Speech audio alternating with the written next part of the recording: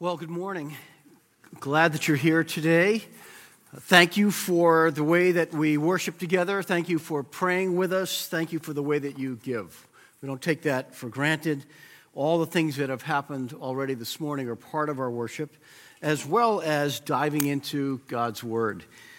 This morning, in this second part of our Changed by Grace series, we're going to look at Luke chapter 23, verses 32 to 43. Let me read that for you. Two other men, both criminals, were also led out with him to be executed. When they came to the place called the Skull, they crucified him there along with the criminals, one on his right, the other on his left. Jesus said, "Father, forgive them, for they do not know what they are doing," and they divided up his clothes by casting lots. The people stood watching, and the rulers even sneered at him. They said, "He saved others, let him save himself if he is God's Messiah, the chosen one." The soldiers also came up and mocked him. They offered him wine vinegar and said, "If you are the king of the Jews, save yourself." There was a written notice above him, which read, "This is the King of the Jews." One of the criminals who hung there hurled insults at him. "Aren't you the Messiah? Save yourself and us." But the other criminal rebuked him. "Don't you fear God," he said, "since you are under the same sentence. We are punished justly, for we are getting what our deeds deserved, but this man has done nothing wrong." Then he said, "Jesus, remember me when you come into your kingdom." Jesus answered him, "Truly I tell you, today you will be with me in paradise." Let's pray for a minute. Father God in heaven, thank you for welcoming our prayers, for listening to our prayers, for really hearing our prayers. Sometimes it is amazing to us that you stop and that you stoop to listen to each of our thoughts, each of our cries, each of our hopes. Even when those prayers are sometimes pleas of desperation, or when we're so overcome by the troubles of this world that we make no sense to anyone else, but you seem to know what our hearts are crying for. Thank you for inviting us to call on your name. Thank you for inviting us to bring our requests to you, to pray for each other, to lift up the needs of our families and our friends. Thank you for sometimes bringing great change into our own lives or into this world because we pray. Thank you for meeting us in the midst of worship. There are times when you touch our hearts in the midst of singing a song or listening to the scriptures read or praying along with somebody who leads in prayer like right now. And you change the way that we think. You change the way that we respond to you. You open us up like a great divine can opener, getting through the hardness and the coldness and the busyness that we have been enveloped by.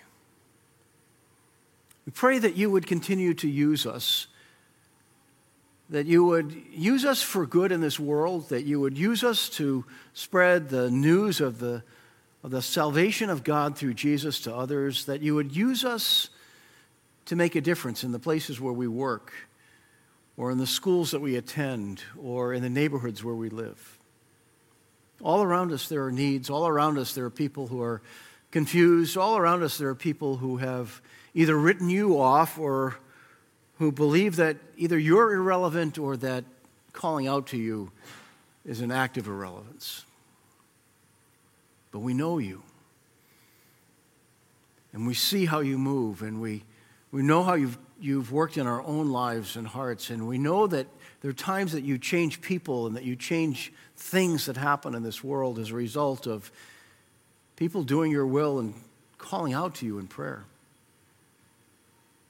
Just gathering here, Lord, we feel a little bit closer to you. We lift up the names of our loved ones and ask that you would work in their lives, those who walk with you, those who don't walk with you. We lift up the names of some of our friends here from North River who are struggling with their own illnesses. We think of Tom and Jean. Thank you that Jenny's coming home tomorrow. We pray for John McCabe and Peter Dupre with the struggles they're in as well right now. We ask with each one that you'd preserve their health, that you'd allow them the courage and the strength to fight on another day. And then we ask that you'd push back the cancers of life. We also ask that you would work in the lives of those who are part of our congregation who are suffering in silence and don't want their illnesses or their struggles known to others. But you are the power that works within us. You are the power that we put our hopes in. Grant us strength, grant us wisdom, grant us boldness to live a life that follows you. Now open our eyes as we look into your word. We believe that your word matters. We believe that you speak to us through your word. There are times you whisper to us that this is for us today. Give us understanding so that we can go forward encouraged and emboldened in Jesus' name. Amen. Melvin Newland is a semi-retired pastor, lives in the western part of the country, and he tells a story of some nursing home residents who are sitting around discussing the aches and pains that come with aging. One of them said, "My arms are so weak I can barely lift a cup of coffee." The next person had to outdo him and said, well, at least you can see your cup. My cataracts are so bad, it's hard for me to even see the cup in front of my face. A third member of this little round table chimed in, "What about arthritis? Mine's so bad I can't even turn my head." And yet another one added, "Well, my blood pressure pills make me dizzy. I guess that's the price we pay for getting old." There seemed to be some general agreement around the table with that assessment until one woman spoke up. And she said, "Wait a minute, it's not that bad. At least we can all still drive."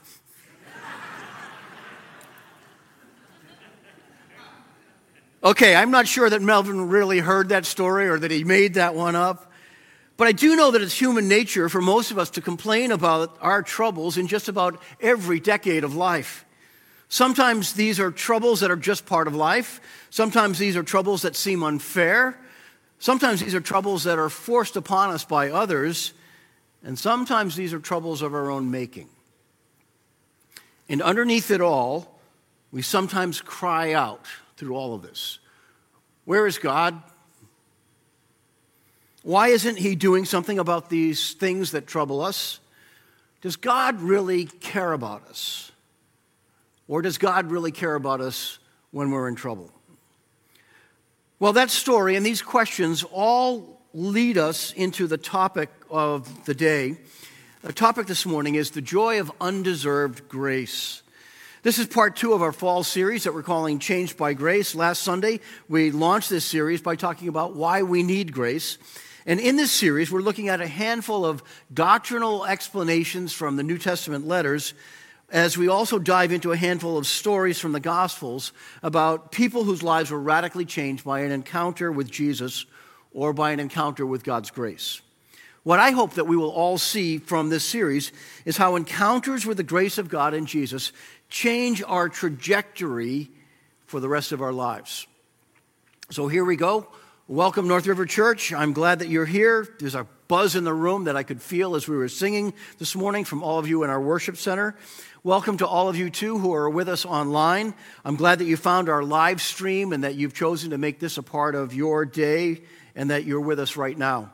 I'm glad that you are expanding the reach of our congregation today and every Sunday. Our question today is this: does God really care about people who come to him in times of trouble? Or does he only care about those whose lives are perfect and unbroken? I'd like to walk you through some of the thoughts that lead me to this topic of the joy of undeserved grace. And this morning I want to probe some lessons from a snapshot in Luke's gospel that is loved, sometimes hated, and often misunderstood. It's the account of the repentant criminal on the cross, the guy that we sometimes know as the thief on the cross. Here's the first thought. We need to know how the criminal story frustrates us. And sometimes it really does. Pick this up in verses 39 to 41. One of the criminals who hung there hurled insults at him, at Jesus, that is. "Aren't you the Messiah? Save yourself and us." But the other criminal rebuked him. "Don't you fear God, since you are under the same sentence? We are punished justly, for we are getting what our deeds deserve, but this man has done nothing wrong." We all have reactions to reading that criminals were on each side of Jesus. Luke tells us this very directly, very bluntly.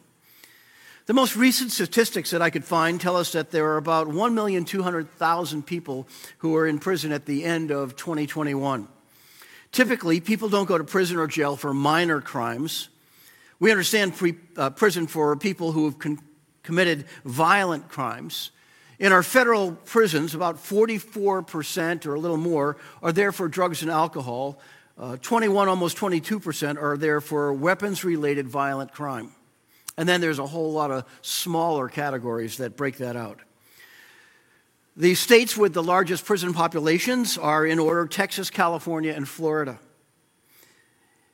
In contrast, Texas has 133,000 people who are incarcerated at the end of 2021, whereas Massachusetts only had about 6,100. Now, all of that points to the realization that these two criminals on either side of Jesus were not warm, fuzzy individuals like the kind of people who end up in Andy Griffith's Mayberry jail. Matthew and Mark's Gospels both refer to them as rebels. An African-American pastor, Amiri Hooker, suggests that these men were anti-government agitators with a long history of lawlessness. He introduces them under the themes of thugs in paradise. That was actually the title of a message that he gave. What is it that frustrates some people about this thug who gets into paradise, if I use Mr. Hooker's designation? I think there are a number of reasons why this frustrates some people who look at this gospel passage. It frustrates the way that we often think about religion, for instance. Many people operate with the idea that heaven is where you go if you're good. This is the idea that if we operate by a moral contract where those who are basically good in life are rewarded at the end. According to this contract, if you've done more good in life than bad things, you're in. Just curious, how many of you grew up hearing that or believing that in an earlier part of your life? If you're just good enough and the good outweighs the bad, that's all that God cares about. So the notion that this thug lived a rebel's life and has a come-to-Jesus moment at the end of his life as he's hanging there on his own cross and dying because of his criminal activities, this offends some who have been led to believe that heaven is only for people who are more or less good in life. This story also frustrates some who rely on legalistic formulas. If you do a robust analysis of all that the Gospels tell us about the path of redemption, two things are needed: repentance and faith. There appears to be a measure of faith from this criminal who reaches out to Jesus, but what is true repentance, and do we see that there? Many people hear that word and look for groveling or for personal apologies or signs that this person has changed and turned around and that there's been a new track record developed. After all, that's the classic definition of repentance. It involves a change of mind that results in a change of direction and behavior. But there's not time for all of that to develop here in this account. He's going to die in a few hours. This account also frustrates some Christians who think that this kind of grace given to this man is unfair. So you put your faith in Jesus and you've tried to live a morally upright life. You've tithed, you pray daily, you read your Bible, you're involved in church. You might even be a leader. And then this guy comes along who wastes every moment of his life except his final conversation, his final breath, as it were. And he's in. He gets the same experience of paradise as you with all that you've done. Yeah. All of this represents what Tim Keller called the middle-class gospel, and it's part of the trouble that we face. It's what religion does in reducing the radical gospel of redemption through Jesus into formulas or contracts of human origin. This is why Jesus said, "Blessed are the poor in spirit, and blessed are the poor." To embrace the grace of God in Jesus, we have to excise any hint of being owed God's grace or being owed a place in heaven based on what we've done for God or how we've lived. For grace always comes at the cost of Jesus, never because we've earned it or deserved it. We aren't owed anything. That's the radical gospel. That it starts with the realization that we aren't owed, but this is a radical gift that Jesus gives. By the way, if you would like to respond to Jesus today, I'm going to give you an opportunity to do that in a few minutes. I don't want to surprise you, but I'll let you know it's coming, and you can listen for it. Along with understanding how this criminal story sometimes frustrates us, we also need to look at how this particular account endears us. Look at verses 41 and 42. The man next to Jesus says, "We are punished justly, for we are getting what our deeds deserve, but this man has done nothing wrong." Then he said, "Jesus, remember me when you come into your kingdom." This conversation, as brief as it is, reminds us that people can change. And this hope is actually a part of our popular discourse, our popular dialogue. This morning as I was driving here, I heard a country song by the artist known as Jelly Roll. I love that name, Jelly Roll. But his song this week is number 15 on the country charts. And at one point he says, "God, I need a favor." That's actually the title of the song. He says, "I never slow down for God till I need a favor." And then he asks, "What right do I have if I only pray when I need a favor?" But then he spills out that he thinks he's about to lose his girlfriend or his wife, and he says, "But God, I need a favor." See, that's the way many people in our world actually work. They don't pray to God. They don't slow down for God. They don't think a whole lot about God. But in those moments of desperation, when there's nowhere else to turn, we throw up a plea to God. He even calls it a Hail Mary, not in the sense of praying the Hail Mary words, but a Hail Mary from football, that last minute desperation pass into the end zone. Maybe God will hear me because there's nobody else. Our culture is very, very familiar with using God or thinking about God in that way. This story reminds us that people can change and that sometimes God hears those desperation prayers. So Matthew and Mark call this guy a rebel. Luke calls him a criminal. Matthew seems to infer that prior to this conversation, both of these criminals were hurling insults at Jesus. So it's possible that this second criminal had a change of heart based on how Jesus responded or did not respond to all the things that were happening around the cross that day. What would he have heard? What would he have seen?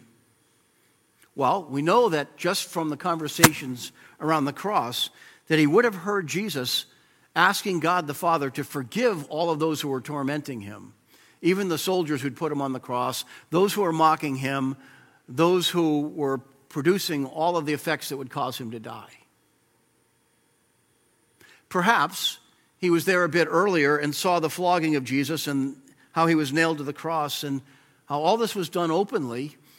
If they were flogged too just before these two criminals were put on their crosses, they would have seen all of that. And then he would have seen how Jesus didn't lash out or return spite for spite or evil for evil or insult for insult during all that time, and especially during the time that he hung on the cross.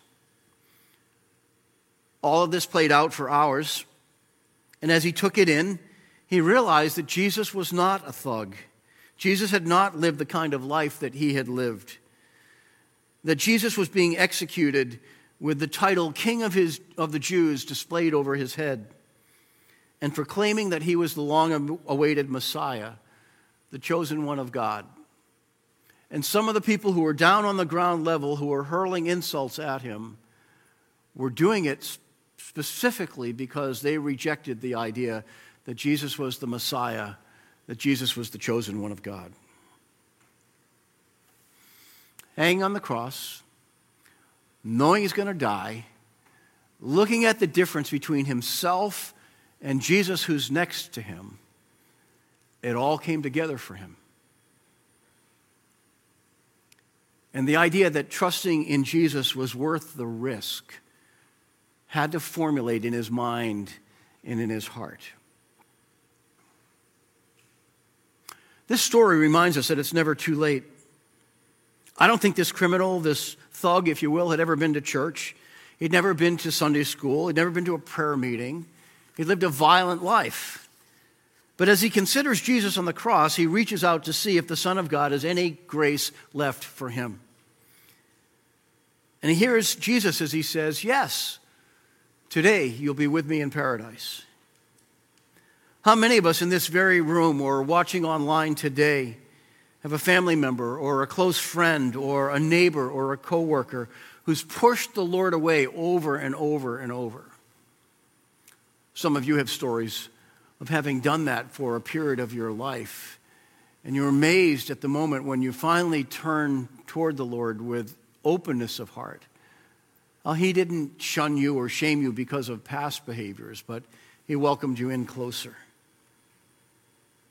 We hold on to these hopes for these friends and neighbors and family members, not to prove that we're right. We simply want them to experience what it's like to be set free from all of the controlling behaviors of this world and to experience the fullness of God's love and grace.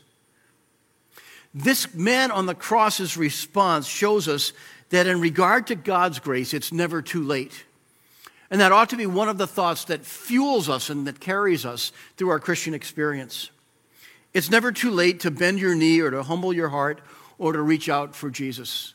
No matter who you are, no matter how you've lived, no matter what you've thought about God. There's more to the gospel, but Jesus didn't complicate things for this man. That's the next thing that I notice. The man simply said, "Jesus, remember me when you come into your kingdom." He had already indicated his awareness of his guilt in rebuking the other criminal. On this day, with little time left, Jesus didn't ask for anything more. He didn't complicate it.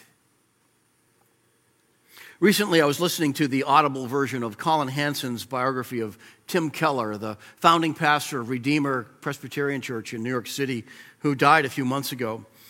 Tim had a younger brother who died from AIDS in the early 1990s. It's not a well-known story, but it's included in the book.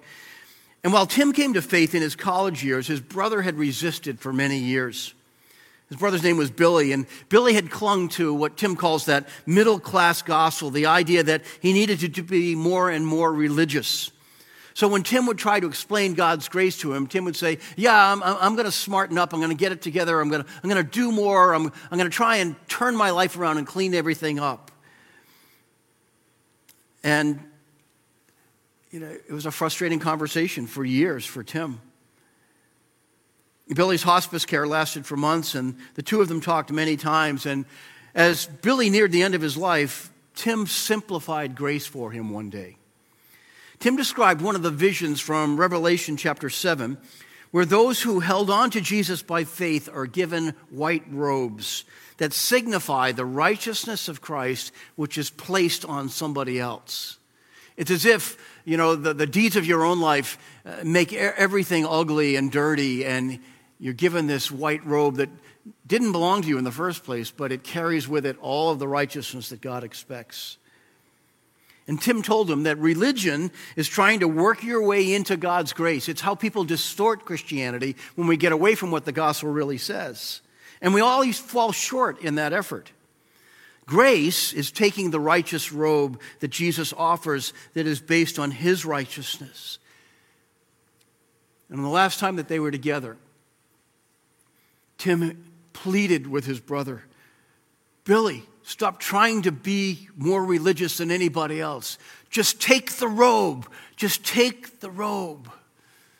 And with it simplified that much, his brother responded and embraced Christ on the day before he died. And Tim preached his brother's funeral with the hope that last-minute changes by grace really do happen in this world. Question: If you haven't already, would you like to respond to Jesus now? Maybe you're watching online and this is breaking through in a new way, or you're here in the room and you've been one of those who quietly just kind of said, yeah, I'll go along with this, but I'm fine by myself. But you need to acknowledge that you can't get through to God through man-made religious efforts. Yet, Jesus exchanges his righteousness for our sin. That's what grace is all about. And the question is, will you trust him with that? You don't have to earn that right standing with God. It's a gift that you need to receive. It's like taking the white robe that Jesus offers and trusting in his work on our behalf. And when we humble ourselves and do that, he sees us as different forevermore. Decide that, if you will. If you choose to, you can pray a simple prayer like this along with me. Lord, you know my sins. I'm putting my faith in Jesus who paid for them on the cross. Let your righteousness cover me. Let it cover me like a white robe. I will follow you from this day on. In Jesus' name, amen. And if you pray a prayer something like that to God and you really mean it, Jesus comes through on his end of the bargain. And he supplies his righteousness, the very righteousness that God demands from us. Jesus has achieved, and he gives away. And so we are not self-righteous people who pull ourselves up to God. We are desperate people who call out for a God who supplies what we cannot do, what he alone can give. And it changes everything. So we've seen that the criminal story can frustrate us or endear us. And it also teaches us about Jesus. So I'd like to finish up with what this story teaches us about Jesus. Just look at the last two verses. Then the man said, Jesus, remember me when you come into your kingdom. Jesus answered him, truly I tell you, today you will be with me in paradise. One of the things we learn about Jesus is that despite how much we want to clean everything up, Jesus died like a criminal. He was tried like a criminal. He was considered a threat to Rome like a criminal. He was beaten and punished like a criminal. He was sentenced like a criminal, and he was hung between two other criminals. There's nothing you can do in life that will put you in a place where Jesus wouldn't associate with you. That's what it shows us. It shows us that Jesus was full of forgiveness, even in the midst of ridicule and abuse heaped upon him. His words, Father, forgive them, for they do not know what they are doing, are not weak words. They are words that come from great strength and great restraint under pressure. The people around him didn't believe, and they didn't realize as they were heaping abuse upon him that he really was the Son of God. And he was praying for the people who were insulting him or tormenting him or dividing up his robes. Can you imagine that? This shows us how gracious the heart of Jesus really is. Jesus brought glory to God the Father through his suffering. The cross and the punishment he was given were designed by the Romans to bring shame on him. Instead, his suffering brought glory to God. So this story teaches us that God can turn around the shame of this world, and he can turn it into the glory of God that shines far more brightly. He can take the shame of our lives, and he can not only clean that up by his own work, he can use the way our stories are told to bring honor to God. Jesus was focused on delivering the grace of God right to the end, right to his last breath. He didn't shame this criminal for the life that he had lived. He didn't say, it's too late for you, buddy. No soup for you. He accepted him and promised a place in heaven even that late. Even with his final words, his final breaths. And that tells me that as long as you have breath, it's never too late to turn to Jesus. And with all of the people in our lives, no matter how wonderful or difficult they may be, as long as there's breath in their lungs, it is never too late for the people that we care about to respond to the gospel of Jesus or to be included in the grace of God. That is one of the most wonderful truths of the Christian faith that empowers us and that pushes us forward and that moves us. Here's the big idea that I'm trying to get across this morning. Even the most unlikely people find God's grace when they turn from sin's patterns and toward Jesus in faith. It is simple. It is not complicated. It is profoundly simple. Even the most unlikely people find God's grace when they turn from sin and they turn toward Jesus in faith. Timothy Paul Jones tells a story of Disney and adoption in a book that he co-wrote called Proof. He tells of how he and his wife adopted a little girl when she was 8 years old. Now, they already had other children, but they decided that they wanted to adopt another child. And in this girl's previous foster home, the family had visited Disney World, but each time they went, they left this little girl with friends of theirs because they felt that she was just too difficult. Shortly after adopting her, Tim and his wife decided to take their 2 older children and this little 8-year-old girl on a trip to Florida and to Disney World. However, in the month leading up to that trip, this girl just began to act out like never before. She defied them. She broke every household rule. She talked back to them. She called them insulting names. She just made everything difficult. It seems that she had decided in her own little mind that she was going to be left behind by her new family too, so she was going to earn that rejection. But they never thought about leaving her behind. Finally, the trip to Disney came, and the little girl acted out the night before at the hotel, but they took her anyway. And then her eyes opened wide as she saw all those larger-than-life Disney characters. They waited in the long lines, and they rode the rides that she'd only dreamed about. At the end of the day, as the joy of that day settled in, this little girl snuggled into her dad's lap. She was tired, and she was content. And she sighed, and she said something that was just brilliant. She said, "Daddy, I finally got to go to Disney World. It wasn't because I'm good. It's because I'm yours." That's one of the best descriptions I've ever heard for how the grace of Jesus works. Jesus invites us to enjoy the wonders of paradise, not because we've been good, but because we're His. Make sure that you're His. Even the most unlikely people find God's grace, no matter how long they've waited, when they turn from sin's patterns and turn toward Jesus in faith, and they take the robe. Take the robe. God, we thank you for stories like this one that break through and they make clear so powerfully how much we need your grace, how wonderful your grace is, how open your heart is to people who turn toward you sincerely. And I pray that you will use our stories and our lives and our words to have an impact on those who are trying to find their way into your grace.